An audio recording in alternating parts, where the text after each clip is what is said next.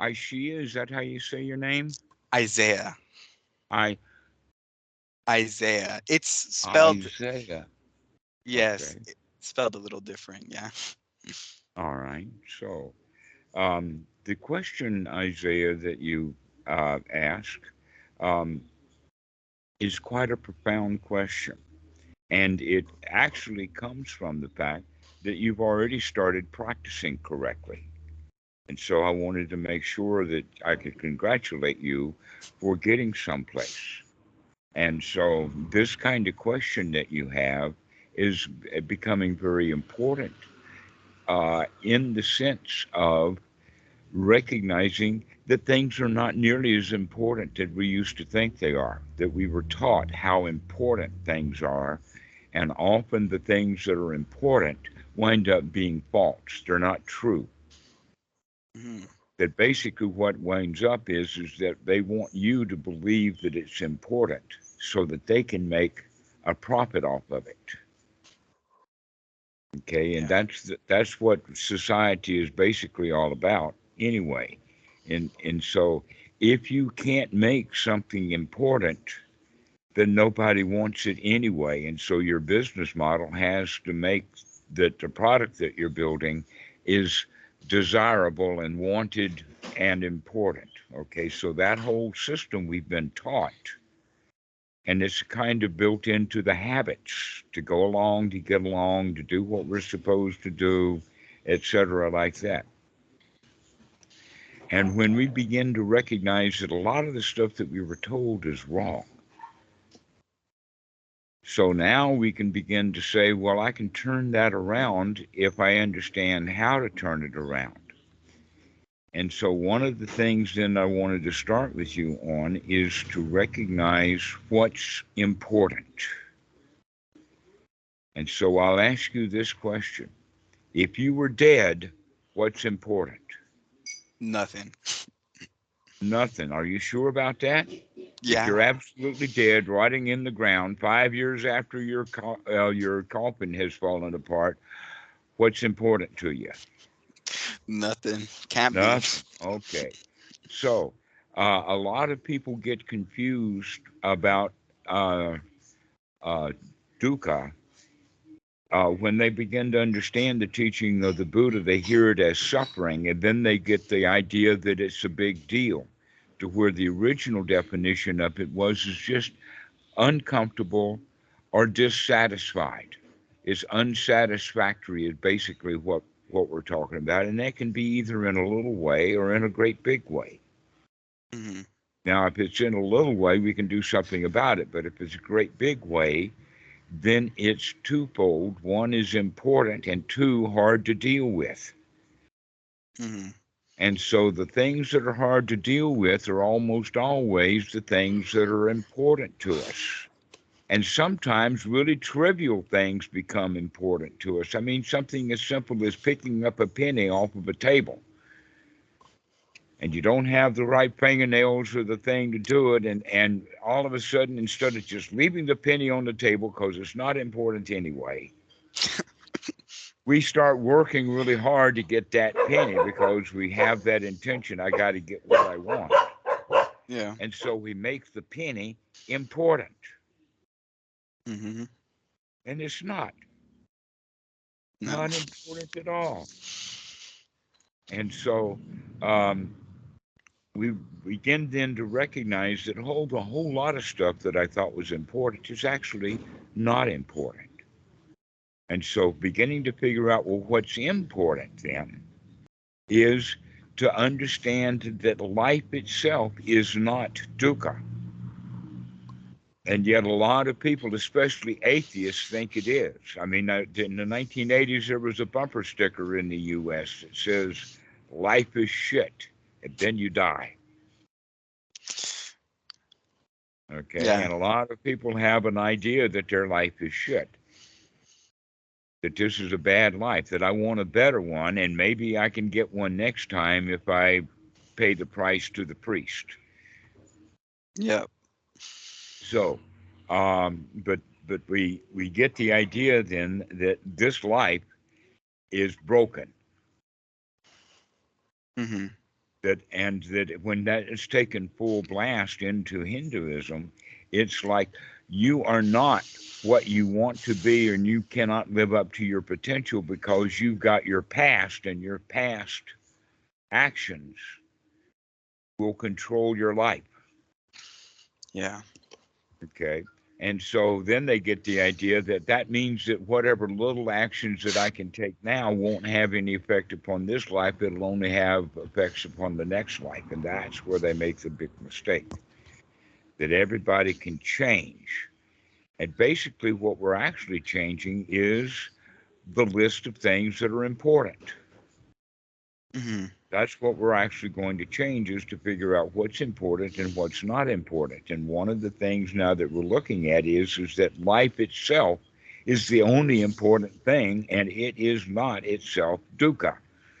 Yeah. Life is to be enjoyed. Mhm. And the next part on that is that everyone is going to die within the next 5 minutes. Everybody's going to die Yeah. unless they get a reprieve. And what Mhm. is the reprieve? This next breath. Yep. Okay. Now you can go for a month or more without food. You can go for weeks without water. You can Yeah. go many years without sex, but you can't go 5 minutes without breathing. That's Mhm. what makes it important, is that it's also immediate. And Mhm. so now if we look at it from that perspective, we can begin to see why the Buddha thinks then that breathing is important.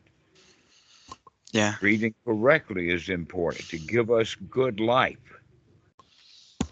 Okay, Mhm. so this is the first place that we start, is to recognize that there really is nothing important except being alive, taking this next breath. Now, here's another way of looking at it, and that is that we spent our whole lives whatever doing whatever it was that we were doing, and that up until this present moment, whatever happened was not fatal, and that here you are, you're still alive. Yeah. Okay, which means that the past did whatever job that it needed to do to bring you to this present moment, and so we can congratulate it, thank the past, and let it go, because we're going to be building new past from now on. Let us say Mhm. a month from now, that the only thing upon reflection that we have to look back to is only the past month, because a month ago we figured out that the past got me here and I can let it go. So we can let, okay, so now we only have a month long past. Yeah. So uh, this is actually a new way of recognizing that the only thing that's important is this next breath and how we spend this next moment. Yeah. And if we can do that, we can recognize that even that is not important, because we all are going to die anyway. And I mean, we sometimes we like history, but let's use the example of Tutankhamun, the the pharaoh who was dug up in the 1920s with all the gold sarcophagus, and it made world tours and anything like that. Okay, now with all of the hoopla that happened, gosh, I think it has happened in series. They did a world tour, I think, in the late 90s, and so the whole world was all hot about Tutankhamun. Mhm. Guess what? Does Tutankhamun care? No. No, God, no. he's dead. Yeah. So whatever happens to the artifacts that they pulled out of that grave, they did not pull out Tutankhamun himself. He's Mm. gone. Okay, Yeah. so that means then that he, even of a pharaoh, was not really important because he didn't last. Mhm. Even our own lives is the only thing that we do find important, is really not all of that important anyway. Yeah. Well, now we've got a method for working, because all we have now are things that are not important anyway to play with. And Mhm. so we start taking a playful attitude. This life is a toy to play with. It's a marvelous toy. I mean, look, you've been given a gift that's one of the most precious gifts that could possibly be given, and that is a living human being to play with, Yeah. your own body. And Mhm. it's a good toy to play with, to experiment with it, to find out what it's like, Yeah. okay? To nurture it, to Mhm. feed it carefully, to give it wholesome food, Yeah. the wholesome nourishment. So this is the way that we begin to look at it. Is nothing's important anyway. Let me play with this marvelous toy called life. Mhm. So this is how it starts to take on our practice. Is that we take the importance out of the practice because the practice that we're doing is not important. Enjoying this present moment is really what's important, Yeah. which is the practice. Yeah. And when we get good at it, then we can actually enjoy this present moment. Yep. And so this is the way that we plan on things, is that we plan on and look forward to, not necessarily with detailed plans, but just a general idea that whatever happens next, I can handle it. Mhm. Okay, whatever happens next, I can handle it. This is actually part of the teaching of the Buddha. This point of whatever happens next, I can handle it also has the quality of uh, is called in the sutras the first knowledge. Mm. The first real knowledge is the knowledge that no matter how my mind gets hindered, no matter what comes into the mind that's unwholesome, no matter what circumstances that create those unwholesome thoughts, like getting busted or arrested or Yeah. uh, diagnosed with pancreatic cancer or whatever it is that happens, that will cloud the mind with unwholesome thoughts. No matter what happens, we can clean that out and come back to the present moment of realizing we're still alive and that life itself is a toy to play with. We can come Yeah. back to the reality of the situation and see the truth. This is the first knowledge of the Buddha Mhm. on the path. Now, the important part is the Buddha says that this first knowledge is a factor of the path. It is in fact supramundane. It is in fact noble, and it is also a factor that ordinary people don't have. The vast majority of humans, just like last year ago, you had no idea that you could get yourself to the state of being able to handle anything. Yeah. I didn't. No, no, because you felt a victim to all kinds of stuff. Mhm. Okay. And by changing your life from something important that's hard to deal with and being a victim of your own life, now you can become the champion of your own life Yeah. because it's only a toy to play with.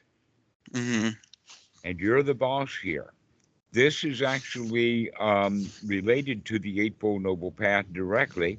The Pali word for it there is Sama Sankappa, which means to change your attitude from that Mhm. victim into the winner.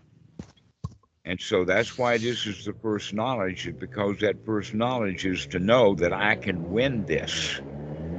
The knowledge is that I can handle this. I can throw those unwholesome thoughts out of the mind and be here now and enjoy the heck out of it. Yeah. That So, easy. isn't that amazing? The Buddha taught this, that this is the first step that's noble. It's not held by ordinary people because ordinary people are still victims from childhood. In Mhm. childhood, we all start out as a victim. I mean, we can't feed ourselves, we can't talk, we can't walk around, we can't change our diaper, we can't do anything like that. And so we're a victim to whatever happens in the world. That attitude then is reinforced by the time we go to school. You got to pick up your toys and clean your room and do your homework and just go around being ordered around what to do. That's how we train our children, is by giving them work to do. Yeah. And so the child falls into the mentality of going along to get along, do what you're told to do without expecting any good results. And so we begin to resent it. We do what we're told to do, but we don't like doing it. Mhm. We also begin to not like authorities. We got everything from the authority figures in the first place. I mean, without mommy taking care of us, we got nothing. We're dead. We're Yep. abandoned. But later on, mommy becomes an authoritarian. She puts us Mhm. to school. She gives us homework. She slaps us around sometimes, right? Mhm. And so we see her as an authority, and then we don't like it because we're a victim to that authority. Yeah. And so we resent the authority, and maybe we stop doing what we're told to do. Maybe we rebel, and then maybe we feel guilty. So look at that little cycle that we get Yeah. into, all because we've don't call somebody in authority and make them more important than we are, do what they tell us to do, not like it, resent it, rebel against it, and then feel guilty and want to suck up to authority again. And there goes that cycle. Yeah. And we don't know about it, and so we think that it's important. But the real important point is to give up these authorities, to give up all of these rules, and just enjoy the moment. Yeah. That's beautiful, right? That we do not have to be the victim and play the same victim's game that we played all those years ago and continue to play today. Mhm. And so we wind up as an adult victims to what I call the greb. Yeah. Have you heard about that? Yeah, you The, mentioned it last time.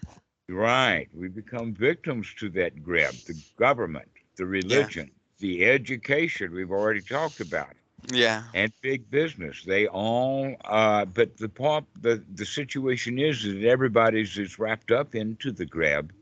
Think that the grab, or one piece of it or another, is important, Yeah. but in fact, it's not important. No.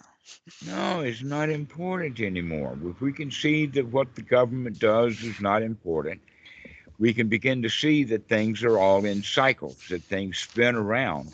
When we are caught, let us say that imagine it is kind of like a Ferris wheel. Mhm.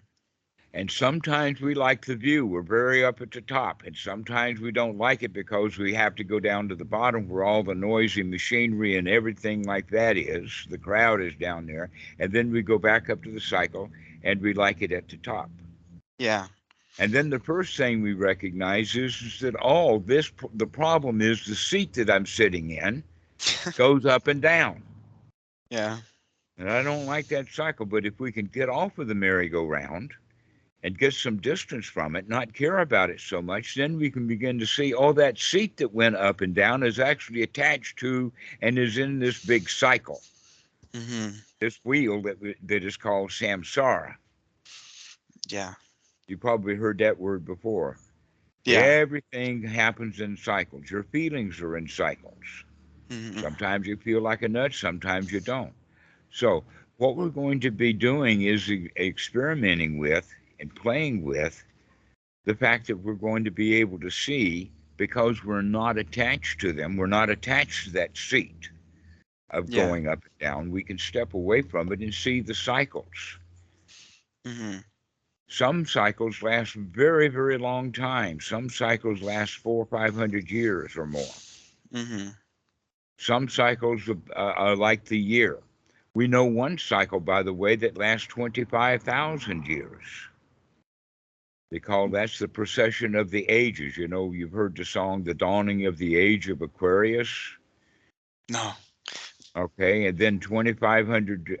See, if it takes 2,500 years to go around, then Mhm. that means that the Earth changes its zodiac sign Oh, okay. about once every 2,500 years or so, Mhm. um, or maybe 2,000 years.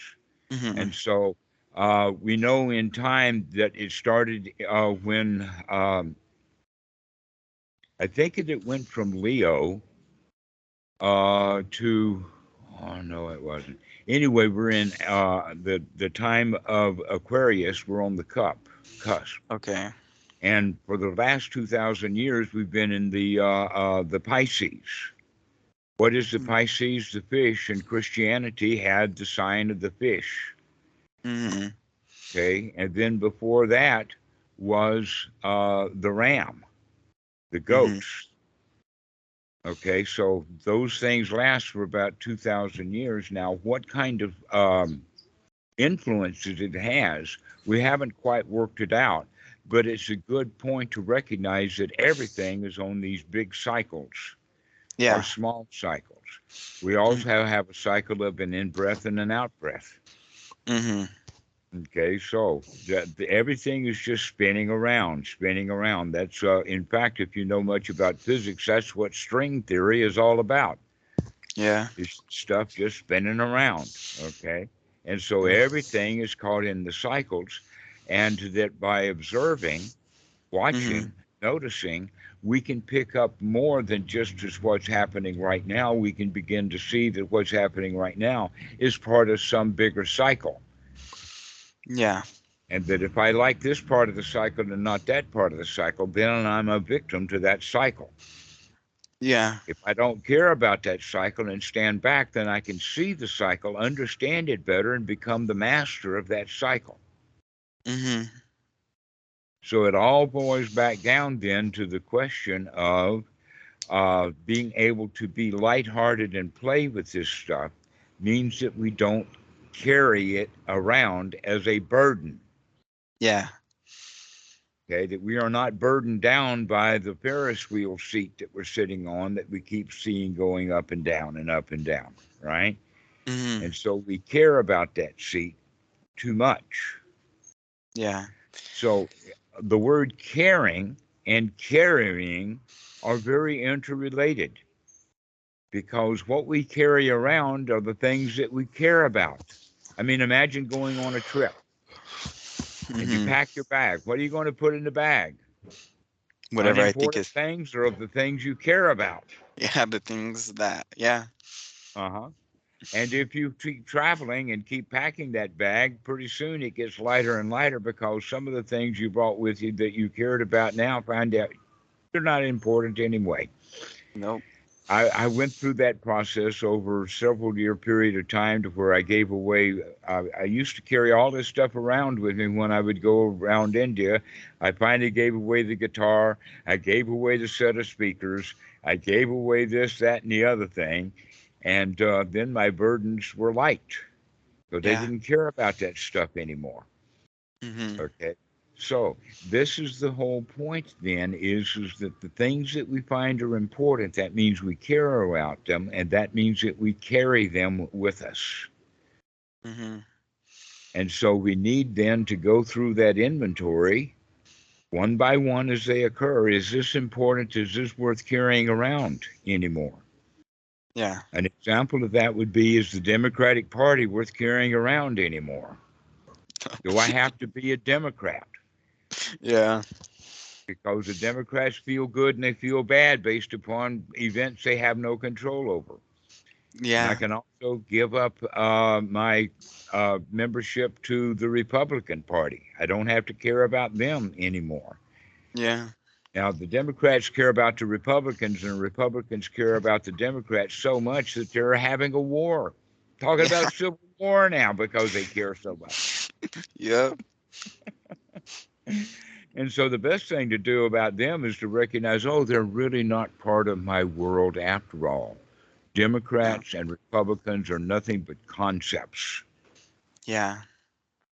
And in fact, you can, here's the thing, imagine it like this. You've got four Republicans, or let us say two Republicans and two Democrats, and Mhm. each one of them has an idea about what the Democrat Party is like, Mm-hmm. except that you have four different views. Yeah. Right. That Kamala Harris sees the Democratic Party different than Joe Biden, Mm-hmm. and Mitch McConnell sees the Democratic Party completely different than either one of those. So who's right? What is the Democratic Party? The answer is that it's gushy. Yeah. Why? Don't need It's it. nebulous. Who knows what the Democratic Party is? So why should I care so much about them? Yeah, they don't I even. can't even define it. Uh-huh. And so this is the way that we begin to see that all those things that I thought were important are not really important at all. And if I keep carrying it around, it's still going to get heavy. Mm-hmm. And so all I have to do is kind of let go of any of that kind of stuff and live Yeah. in the world of the senses. Mm-hmm. What I see is part of my world. Mm-hmm. But uh, the maps of Ukraine that I have in my mind is not Ukraine. No, they don't. The whole landscape doesn't fit. All the people, their ideas, none of it. Nobody knows even what Ukraine is. Nope. I mean, because you can't come to a consensus of defining what Ukraine is, and therefore nobody knows what it is. Yeah. I used to be all philosophical. Oh, no more of that. I was like trying to Uh-huh. figure out stuff like that. No, thank you. And the thing of it is you already have so many people trying to figure it out that whatever we do to figure it out too is not going to help. No. All we'll No. do is just get into arguments about what the job is that needs to be done. Yeah. And so we can really, really lighten up. This is Hmm. an important quality of the teaching of the Buddha is to recognize nothing's important enough to get upset over Hmm. Yeah. because we've already got the really important stuff nailed. Hmm. What's the important stuff? This next breath, this next Hmm. thought, Yeah. wholesome thought after another. That's the only thing that we have as of interest. And because all of the world that we used to think was so important, because we were taught that it was important, Yeah. actually is nothing but a set of mental concepts Hmm. that people carry around. That the reality is that there may be federal buildings, there may be federal employees, but there's no such thing as a federal government. The United States government does not exist in reality at all because all it is a concept. And everybody that you meet will have a slightly different concept of what the U.S. government is. Yeah. And so the government, the Democratic Party, is gushy. Hmm. It's just a story everybody keeps telling each other. It's just story, and they half believe it and half remember it. Yeah. And so um, the disintegration of the reality is into the disintegration. Reality disintegrates into concepts. Hmm. Now, the mind is the forerunner for everything. That if Hmm. you have a concept, let us say, talk about the first automobile, the very Hmm. first one, everybody had horses, but the guy had a concept, he had an idea for a car. Yeah. And so the first car that was only built because somebody knew the parts to put it together. So the mind came first. Yeah. But now the original idea of the automobile, I mean, look at automobiles today. What a Hmm. variety because people had ideas and added to and added to. Hmm. And so when we recognize that the mind is the forerunner for everything, what that really means is that the mind creates reality. Yeah. That you don't live in the real world of your senses, you live in a world of interpreted senses, that you interpret the world or the world of your sight, hearing, etc., like that, and put it into a context. Yeah. Okay. Associating and all that. Right, and that context then is built out of the past, old lumber from old knowledge. That in order to prop this thing up, the reality of the moment, the understanding of it comes from the past, Mhm. which means that we take into input and spend a whole lot of time sometimes processing it to try to come to a conclusion. And when we don't come to a conclusion, we go back and get other data and keep processing it. And while we're doing that, we're not receiving sensory input.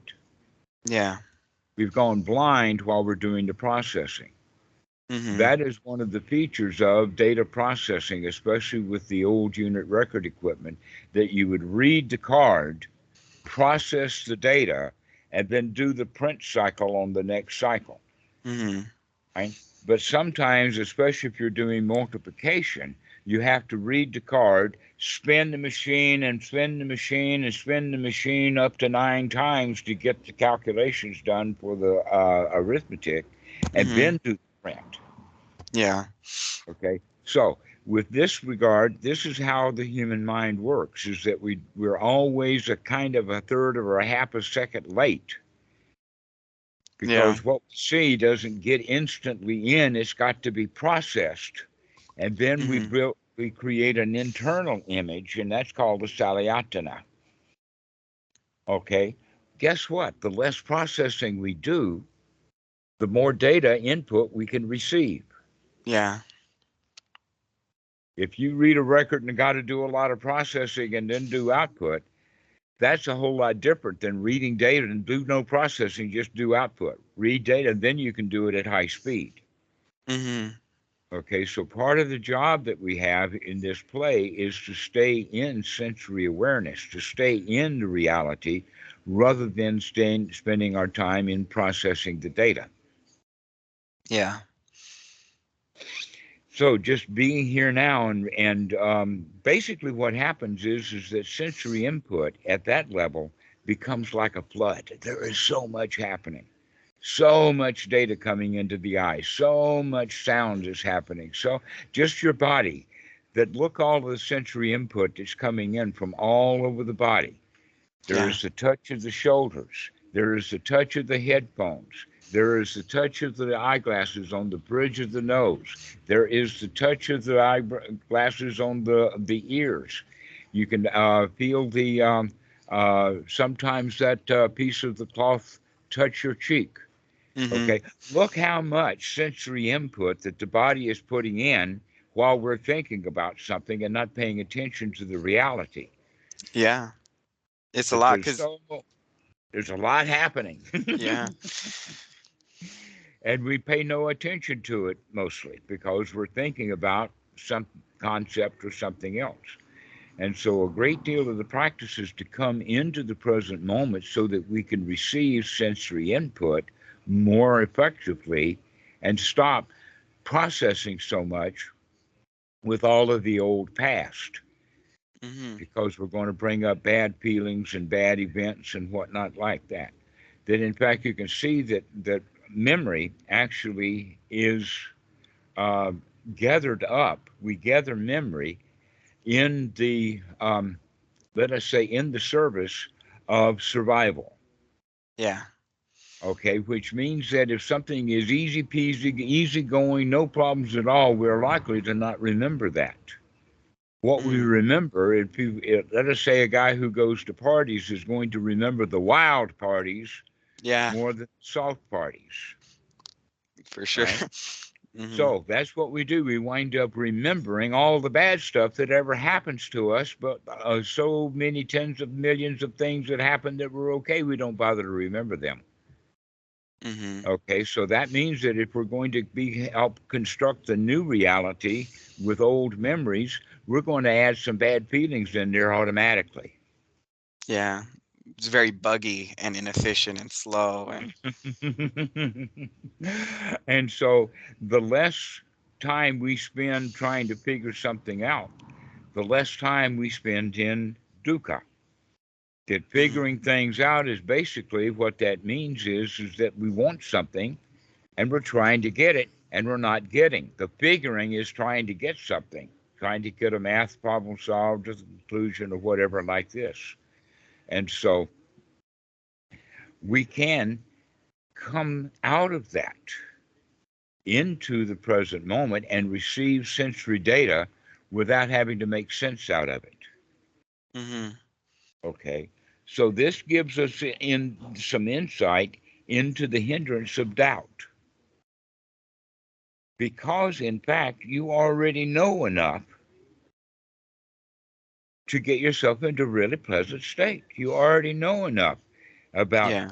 wake up, to take a look at what you're doing, and to make a change coming into the here now. Well, if we already know enough, then that means that all of those questions that we have, all of those doubts, we can set aside right now. We don't have to have everything figured out. We've got enough. Mhm. Okay.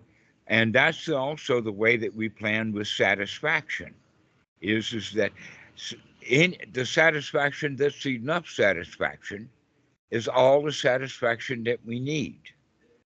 Yeah, That I it's have in the actually word. had two students say that I've come into a state of satisfaction, but it's not enough yet. I'm dissatisfied with my satisfaction. Okay, so that means that it's not enough for them. Yeah. And that's merely an attitude change. When it's not Mhm. enough, we're being the victim again. And when we come up to this is enough, this is good enough, that's the winner.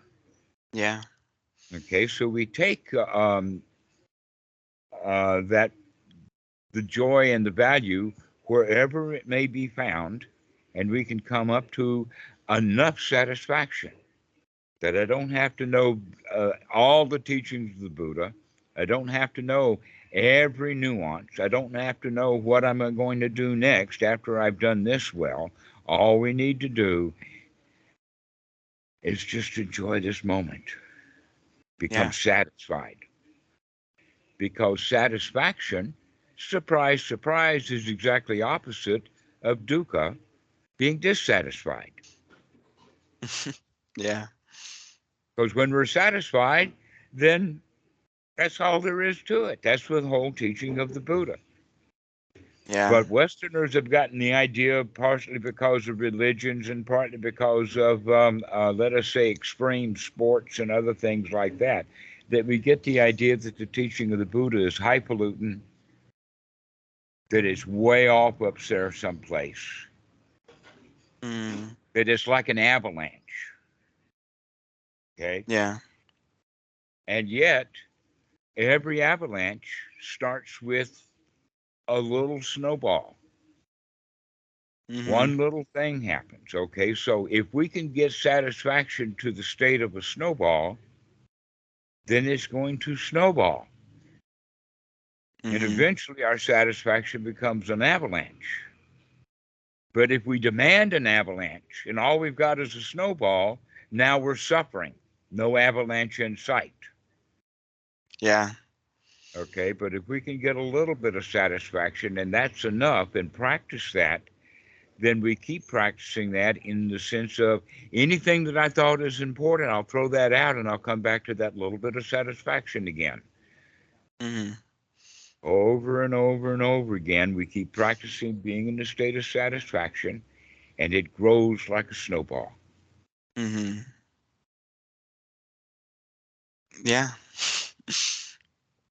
And so this is the whole point is getting that satisfaction. Am I okay right now? Yes, this is good enough. It Because is. that actually changes the attitude from being the attitude of a loser. This satisfaction ain't satisfying at all. Into yeah, this do a little dabble do, a Mhm. little dabble do. Yeah, a little bit of satisfaction. That's enough. Mhm. Yeah, Mm-hmm. it's yeah, it's oxymoronic for satisfaction to not be enough, because then you're not satisfied. Because then it's not exactly. It becomes an oxymoron or a catch 22. Yeah. So this is the way then to start to practice is number one, recognize the only thing is important is this next breath. Mhm. And all that stuff out there is all concepts anyway. The reality is right here, right now. The Yeah. past is dead. The past is not real. What's real is what's coming into our senses. So let's pay attention to the reality. Mhm. Let's relish reality. Let's talk to ourselves about reality, about how good this breath feels. We can start noticing the touch of the cloth and the air that comes in the nostrils. Mhm. Begin to notice what the feelings of the body are and experiment and play with that body Yeah. because it's a marvelous tool to play with. Yeah, it could do all sorts of things. We're still finding out. Uh huh. Okay, so I think that we kind of covered our talk today with this particular question is that yes, be playful. Mhm. Be playful with life Yeah. because you're going to lose it anyway. Might as There's well an have old fun. saying is that why take life serious? You're not going to get out of it alive anyway. Yeah, that's a good one. Don't take anything serious. Yeah. Serious itself means that I care about it there, and therefore it's subject to dukkha. Mhm. And by standing back and looking, you can begin to see, oh, these are the cycles that we get into. Mhm. And I like this part of the cycle, and I don't like that part of the cycle. But when we recognize that it's a cycle, then we can have a choice about it. Oh, I don't have to like this part and not like that part.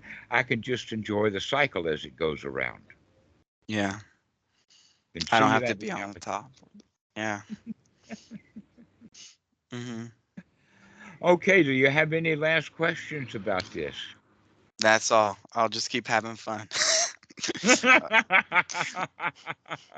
Okay, well, go practice well. Enjoy yourself. I will. Thank you, Dalmarado. Have a good Okay. one. Okay, we'll talk to you later. All right. Bye.